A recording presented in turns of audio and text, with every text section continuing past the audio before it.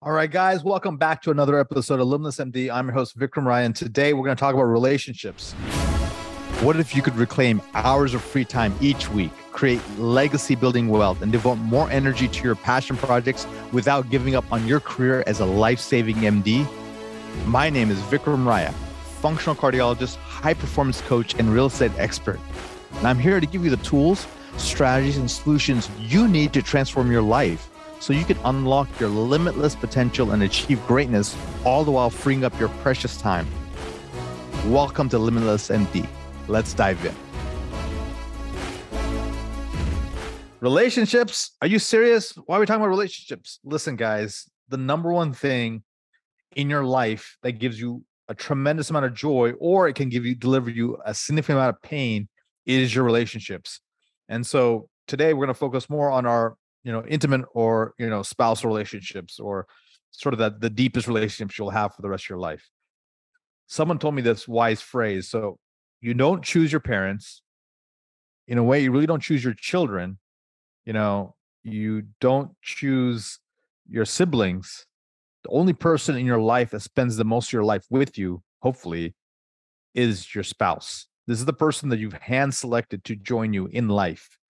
And if you don't get this right, your life is miserable. If you get this right, your life is bliss. So let's get into it, guys. I've been, coaching and mentoring a lot of folks all over the country, and it's sort of been a topic that's coming up more and more. And the question really is, what is a relationship? What is the purpose of it? And, how do we optimize it? And really, a relationship is a partnership where you go to magnify emotions, right? When you go to, like I recently was in Phoenix for this award ceremony for the Inc. 5000, and I could have gone by myself, but thankfully my wife was able to join me, and receiving the award was great, but receiving it with her present and her cheering me on, I mean, that really thrilled me. That lit me up, right? So the goal really is, when I go see this is a different kind of relationship, but when I go see a basketball game, I can go see by myself. But when I go with my two little ones, they're not little anymore. They're like, 9 and 11. My boys, they are geeking out. They're super pumped up, super excited, and it just magnifies the experience. So with that said, how do we do that in our relationship? First, let's identify what kind of relationship you're in, right? So there's 3 levels of a relationship. There's level 1, which is selfish love.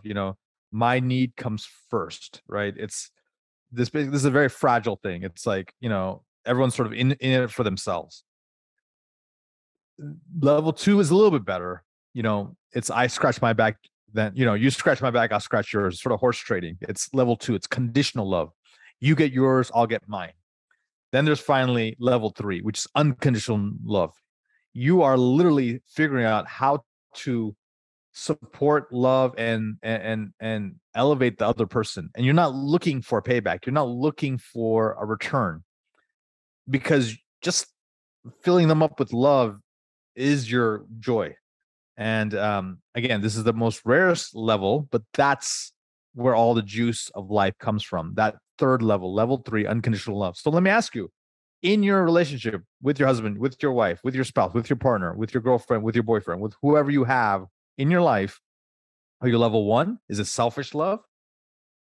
And this is a very, fragile kind of thing. It's basically, it's like everything is at checks and balances. It's tallied. It's, it's really done with a calculation in mind. Level 2, conditional love. Hey, I'm going to support you as long as you continue to support me. Or is it 3, unconditional love? You know what? I'm going to do anything. I'll give my right kidney to that woman. I love her, and it doesn't matter what, right? So when you're looking at relationships, you want to look at the position of your relationships. So it's a good idea to know where you are right now. So there's only 6 positions you can be in a relationship. All right. And once you understand where you are, you can sort of get an idea of where you want to go. So remember, clarity is power. And once you have power, then you can make progress. So position 1 is you have a beautiful, magnificent relationship. You have love, you have passion, spontaneity. You're in the zone. It's amazing. And this is a great place to be. So if you're here, congratulations, kudos. You can turn off the podcast. You're good. Position 2, you're in a relationship with love, but little or no passion, right? So you love the person, but the juice, the fun, all that's it's not there anymore. It used to be there, or it's limited. It comes in spurts and fits. You may have had passion in the past, but it's now you just are comfortable. Uh, Position 3 is a relationship without much love or passion, right? So you're sort of roommates. You guys have a understanding. You live together. You know, you enjoy each other's company, but you find joy outside of the relationship, whether in work, whether in other partners, whether in your children. The deep emotional involvement that is needed for a powerful relationship is not there. Okay. Number 4, position 4, you're planning your escape. That means you've been in position 3 for so long, and now you're actually saying, you know what, this is a dud. This is not happening, and you're trying to figure out what to do. You're waiting for the kids to leave for college. You're waiting for a change in your financial situation, and you know you like to go up to 1 or 2, but it just doesn't seem possible with this relationship, and so you're like wondering, should I try to salvage this, or maybe it's time to go? And you're wondering, I don't want to let the rest of my life just waste away. Let's do something about this relationship. So you're planning your escape. Position 5, you're not in a relationship, but you want to be in one. And position 6 is you're not in a relationship and you don't want to be in one. So position 5, we know a lot of people, and that's sort of self-explanatory. But let's talk about position 6. This is a position of safety. You've been burned. You've had PTSD. You know that the last 4 relationships have ended in pain and tragedy, and you're not excited to go through the process again.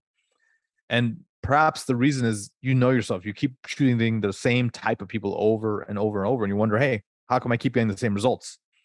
And so that is a tough place to be, but it's an honest place to be. So once you understand that you're in this place, it's a lot of self work and a lot of uncovering your own internal programming to figure out what's next. Because in the end, we all want to be in some kind of relationship, right? We're meant to have some kind of love and connection in our life, whether it's our creator, whether it's with the people we love, people on our team.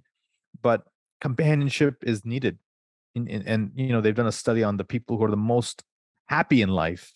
And this was a Harvard study. It was done over like 50, 70 years. They found that it's not money, it's not location, it's not status. It's really powerful, lasting relationships are really what give the most joy in life. So you may wonder, what is the purpose of relationships? We talked about it already. It's the purpose of relationships is to magnify your human emotion and your human experience. Okay. And now the question really is, how do I improve this? And I just thought about it, and I've been doing some research on this, and let's just do this. Okay. This is a way where we're going to get you to be sort of more present and more heartfelt toward your spouse. So for men, for example, um, you want to look into her eyes, and this is a presence exercise. You want to look into your, spouse, relationship person, significant other's eyes, and really go deep and see, understand her emotions, see what she's not what she's saying, but what she's actually thinking about. Understand her feelings, even if they're negative or they're against you. That's okay. Just understand it. Don't try to change it. Don't try to fix it. Don't try to come up with explanations. Be present with her. Maybe you're holding her, maybe you're hugging her, maybe you're just sitting there and actually being truly present. It's very difficult. It's very difficult to truly listen, right? You may and hear a person, right? Because either you're zoning out, you're already coming with defenses, excuses, you're trying to create justifications instead of just actually listening to her. Don't posture, don't position, don't worry about what you look like. Just focus your total intention and feeling, understand her. And I think this is going to be very powerful. You'll make a kinesthetic connection, you'll make an emotional connection, you'll make a heartfelt connection.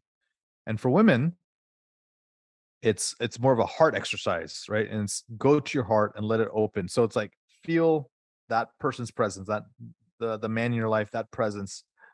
Um, and don't worry if he's distracted, scared, stuck. Just listen to him, understand him, and and and speak clearly, plainly, and let him present to you his challenges, his concerns, his worries, and don't bite his head off. Don't trigger him, and praise him for his courage to come forward and share his feelings truly with you. And after he's done and you're giving the full presence, have some kind of connection, hug, kiss, praise. And this is super important. So this is a way where you can sort of cut through the noise, cut through the distractions, and really get to what's super important, whether you're a guy or a gal. Okay. And I have to issue you guys as sort of a 90-day challenge.